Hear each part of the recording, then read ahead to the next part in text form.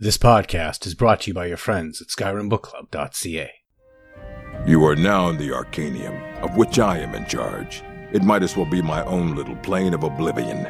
Disrupt my Arcanium, and I will have you torn apart by angry Atronachs. Enjoy the book. Alone by Anonymous.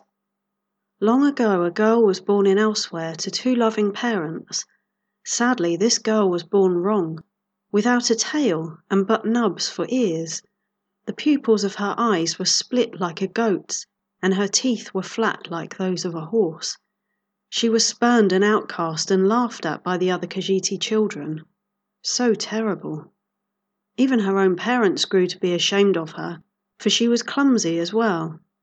The girl's balance was awful for her lack of tail, and she could not hear as keenly as her kin for her tiny ears.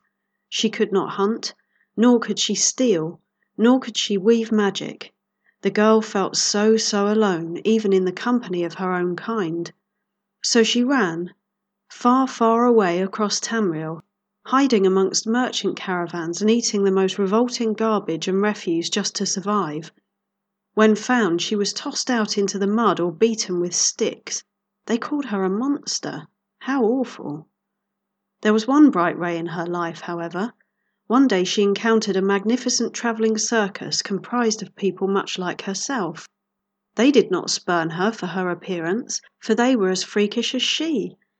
They taught her to play the dulcimer and crush bones with her flat teeth for the amusement of others. Of course, the girl still felt alone all the time, but she was happy because she realised that she didn't have to be alone by herself.